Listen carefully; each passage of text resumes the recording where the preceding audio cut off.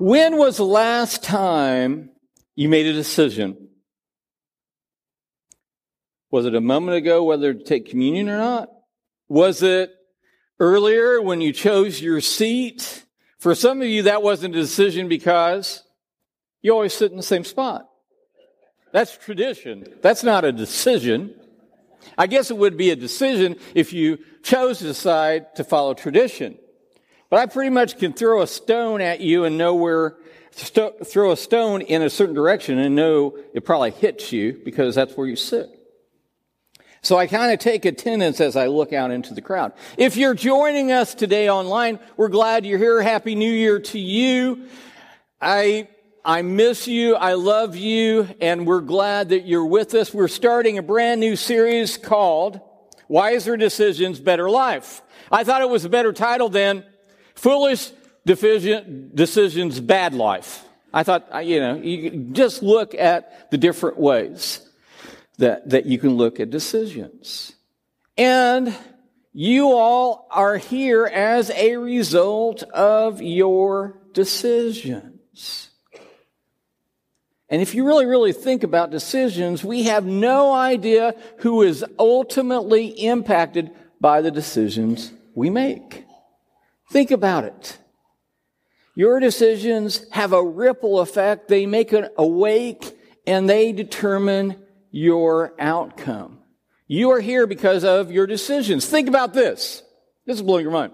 What if George Washington had decided to allow Congress to make him king, the supreme ruler, and they would have put a crown on his head? We would have had our own royalty. We wouldn't have to watch English royalty. And it would have had a ripple effect throughout our whole country and our history. Can you imagine the decisions that your ancestors made that affect you today? And maybe even your very existence was dependent on a decision that they had made.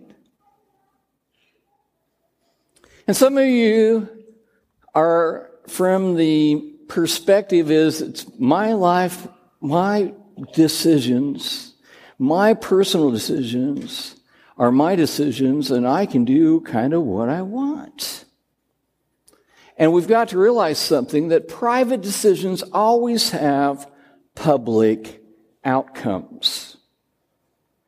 Some private decisions that may have impacted your life, and I'm just making these up, that maybe your father had a drinking problem and he chose drinking rather than staying in your family, and it destroyed your family. Or your mom cheated on your dad and she left, and it had a significant impact on your family. Or just reverse, your dad chose to stop drinking and it saved your family and decided to come to church. Or your mom decided not to leave and they rebuilt the marriage, and they're made a difference in your life and in future generations. All of those things are decisions. Your decisions, private decisions, have public outcomes. And your personal decisions will affect other people. If you have children, you know this to be true. If you're a parent, you know this to be true. Your personal decisions affect others. What you do, the way you are, they look like you, act like you, talk like you, say the same things, and there are times where they get in trouble for them at school. What was appropriate at home, what you were trying to teach was related at school, and they got in trouble for it.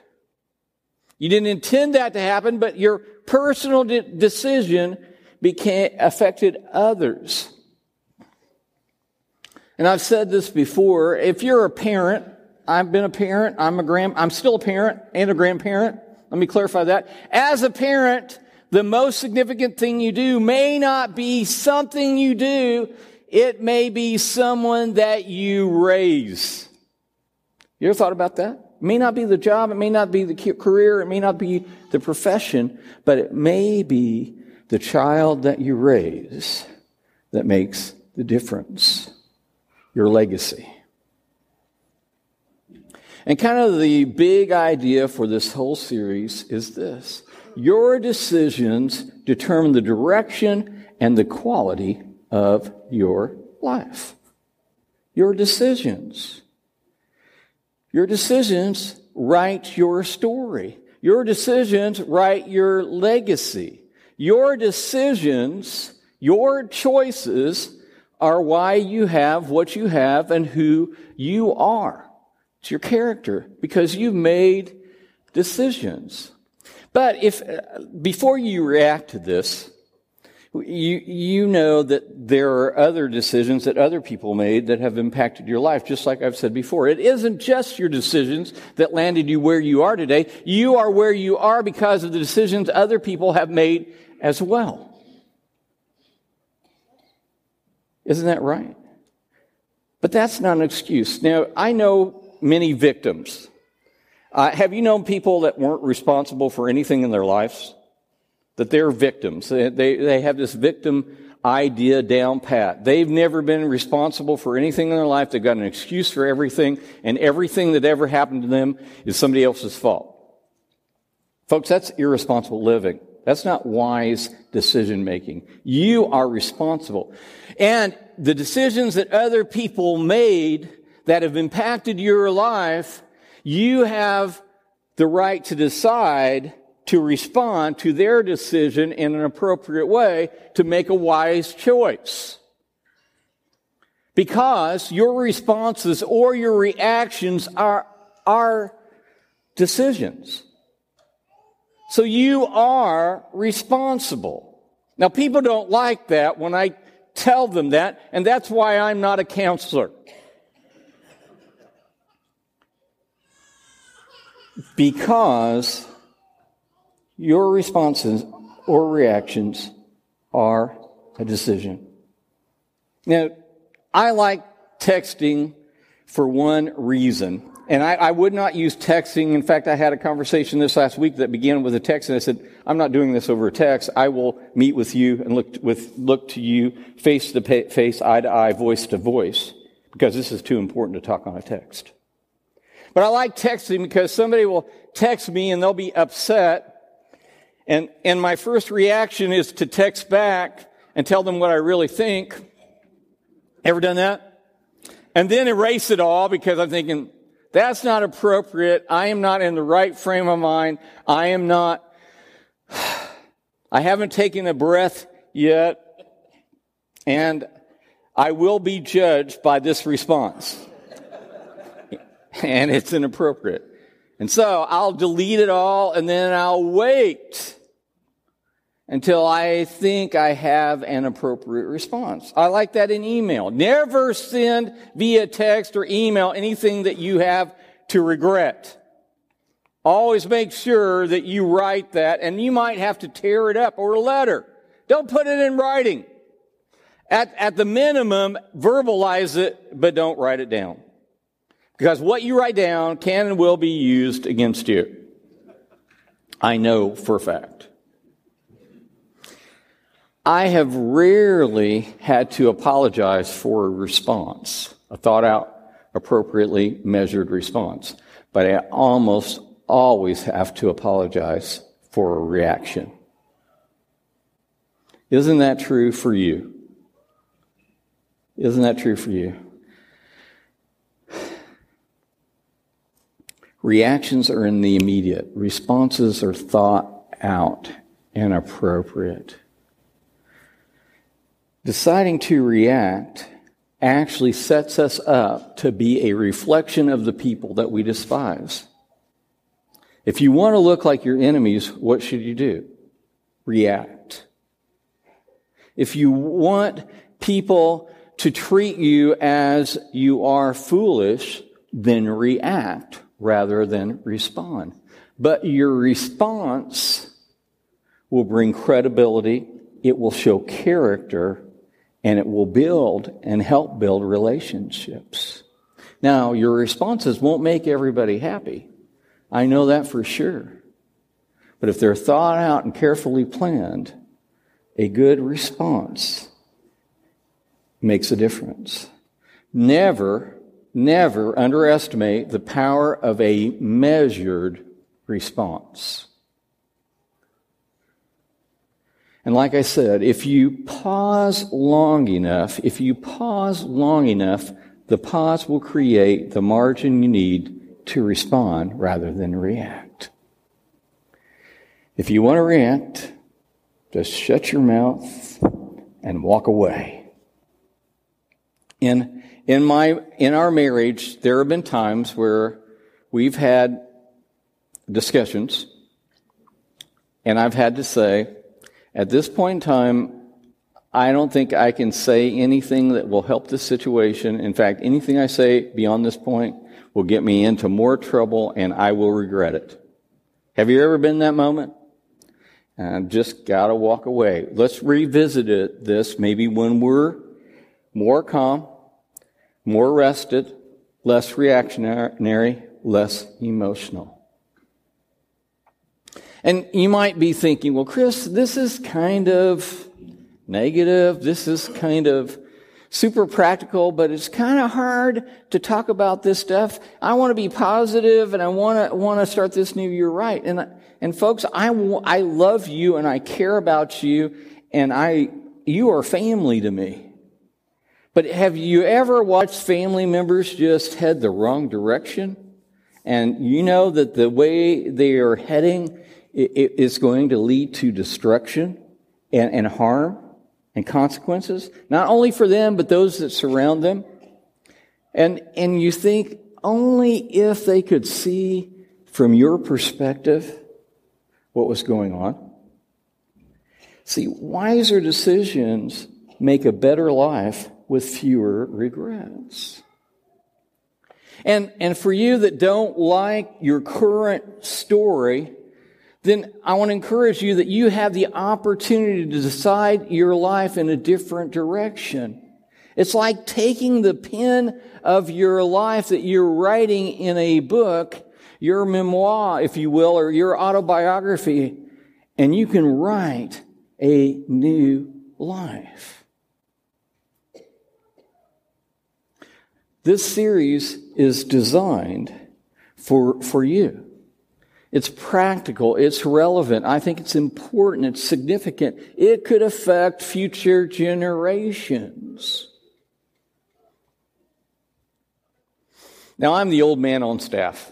You know that? Mark's a little older than me, but I'm the old senior minister now. I started out as a young youth pastor that didn't know anything, believe it or not. Years and years ago, I was that guy. That was a pretty great life. But now I'm one of the old men on the staff. And so every once in a while, I'll say to our younger guys, while they're parenting, I'll say, it's every parent's life to screw up their child's life. Just want to encourage you. And they take that personally. They do. I've had them ask me, well, Chris, you just assume we're going to screw up our children's life. And I just try to encourage them. I said, well, I did it. You're going to do it. And your kids are going to screw up their kids' life. No matter how hard you try, the best you can do is your best. And kids have this way of going their own way and frustrating you at times. Especially in those teenage years, it gets a little bit difficult. Now, I don't think adult people, extended family, were designed to live together under the same roof, because there are conflicts that just naturally are going to happen because certain people see certain things certain ways and do certain things certain ways. And that's why after the holidays you can go, oh, thank God it's over. That's where we are right now, aren't we? Some of you are. Now, let me just share with you what I think the best parenting model is. You're raising children is basically asking good questions. Helping your kids ask good questions. Is it wise? Are they Christian? Is this what God would have you do? Is it moral? Is it right? Will it harm yourself? Will it harm others? Is it lethal? Those are questions that as parents we ask, and we try to direct our children, herd those stray cats down that narrow way. And it doesn't always work. And the question is like, what would you do if I wasn't here to tell you what to do? And they're thinking, well, exactly the opposite because it looked more fun, Mom and Dad. Or what do you think is the wise thing to do? And they don't care about the wise thing. They want to do the fun thing right now. And you as a parent have to be the bad guy and say, over my dead body at times. No, you're not going to do that. No, you're not going with that person. No, this is when you're going to have to be in. No, you can't take that trip. That's hard. Parents need to be more interested in teaching how to make good decisions to their children to make a difference in their lives. And this series is going to help you create some questions to ask to help them along their way. Because there is a connection between well-placed, appropriately timed, thought-provoking questions and good decision-making. Let me read that again. There is a connection between well-placed, appropriately timed, thought-provoking questions and good decision-making. Are you asking good questions? When you see a friend or a coworker going down the wrong road,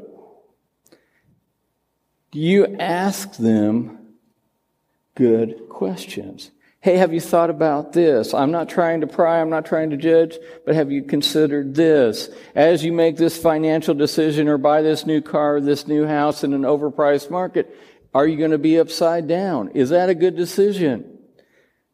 If you care about people, you'll ask some questions. Now, being questioned is no fun, especially if you're focused and you're going to make that decision no matter what.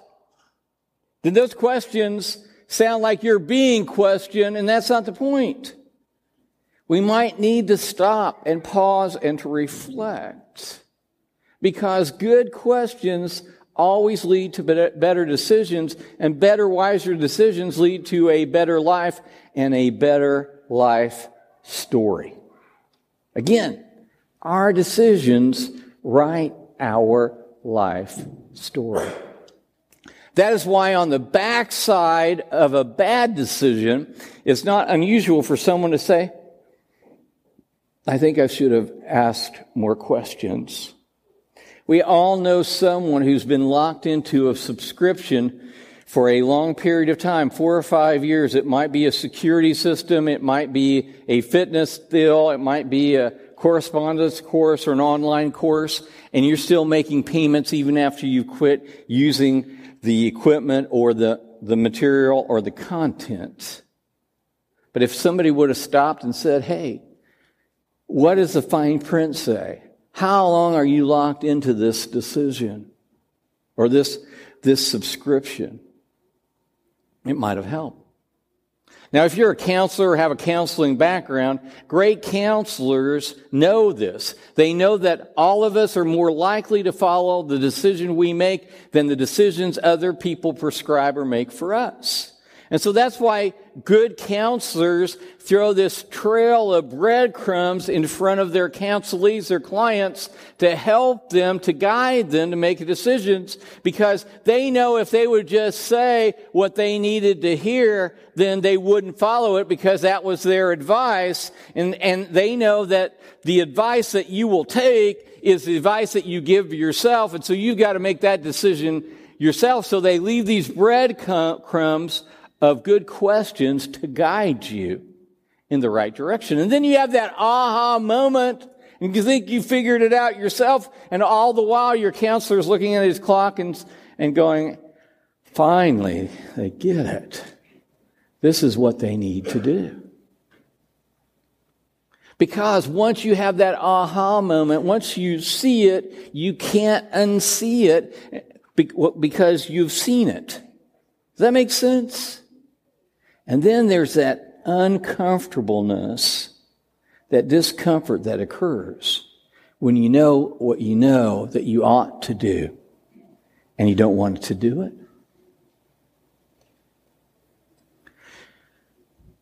So what if you had all the questions ahead of time, like the cheat sheet for a test? That's what this series is all about, is to give you the questions that you need to ask to add to the grid of your decision-making set of questions that you already use. Did you know you had a set of questions that you already use, that you don't even realize that they're in your conscious, but you don't know that you ask? Because every time you make a decision, you unconsciously ask some questions. And most of them go kind of like this, I will say, and this is just a generalization, so please don't take this personally. Questions like, will I enjoy this? Will this hurt me? Will this hurt someone else? Will anyone find out? If you're asking that question, that's a concern. What's my out if someone finds out? What's my excuse? How can I not take responsibility for this decision? Now, all of you are sitting here right now and you're saying, Chris has spoke about 20 minutes and he's not used one scripture, and I'm really uncomfortable right now because he should use scripture when he preaches. And I think you're absolutely right. Now, I'm only going to use one verse today, but it's a heavy assignment. This is going to be hard. Now, some of you are going to make some decisions right now. The decision is whether or not you're going to memorize this verse. And some of you have already got your excuse in mind. Well, I don't memorize very well. Oh, it's a short verse. There's no excuse. You can read it every day. The test will be next week. I will ask you, did you memorize this verse? That's your assignment. Homework assignment, Proverbs 27:12. It says, the prudent sees danger and hides himself, but the simple go on and suffer for it. The prudent see danger. Do you see the danger, or are you like the simple? And the first question, if you're looking at this little short verse that you're going to memorize this week, or you're going to decide not to and make an excuse for yourself, is that prudent people are crafty, shrewd, and sensible. Well, some of you immediately don't like that prudent people are crafty. Well, this is a prudent person is a wise person who thinks about their future, for their steps ahead, and plans for it. Where the simple don't, and they suffer for it. So that's your assignment. One verse. Meditate on that one verse for the new year. I'm not asking you to read the whole Bible in a year. I'm just asking you for one verse for a week. You can forget it after next week if you want to. You can decide to do that. I don't think it would be a good idea, but you can. So, I'm going to end with 3 questions today. In the next 5 weeks, we're going to look at some questions that will change your life and help you to make wiser decisions. First question is this. Can you think of a decision that led to regret that could have been avoided if either you would have asked more questions or seriously considered questions someone else was asking you? Don't you hate it when somebody comes alongside of you and you're just sold on a decision and they said, well, have you considered this? And have you considered this? And have you considered this? And then you're all of a sudden mad at that person because they've ruined that decision, what you wanted to do. Do you have some decisions like that? And number 2, here's the second question I want you to think about. What makes the salesperson in your head so convincing? Why do you know better but not decide better? Now, you know, all of us have bought some things at Christmas time that we've convinced ourselves that we really, really needed. Haven't we? And next month we're going to pay for it. But we sold ourselves on them. We lived without them for years, but now we have them because we sold ourselves on them. Why is that salesperson in our head so powerful that we just follow along and we do what the salesperson sells us, even though we know it's not good for us? And finally, number 3, it's the assignment. Memorize Proverbs 27:12. Have you ever seen trouble coming and kept moving in that direction anyway? You know what you were doing, and you knew it was going to lead to trouble, but you said, I don't care what it leads to. This is what I'm going to do. And it's led to consequences. It's led to destructive choices and outcomes. And it's impacted other people around us. God still loves you in those moments. God's grace is sufficient for you in those moments. And a lot of times we expect God to come and rescue us from those consequences, and He doesn't, because we live with those consequences in our lives, and then we have to work through those consequences, those outcomes, in a godly manner, and ask forgiveness, make restitution, and make things as right as we possibly can, and receive the forgiveness and confess our sin to God. That's what we do when we make bad decisions, sinful decisions, mistakes. But God redeems us because He loves us, just like we love our children and our grandchildren, and nothing can separate us from that love of God.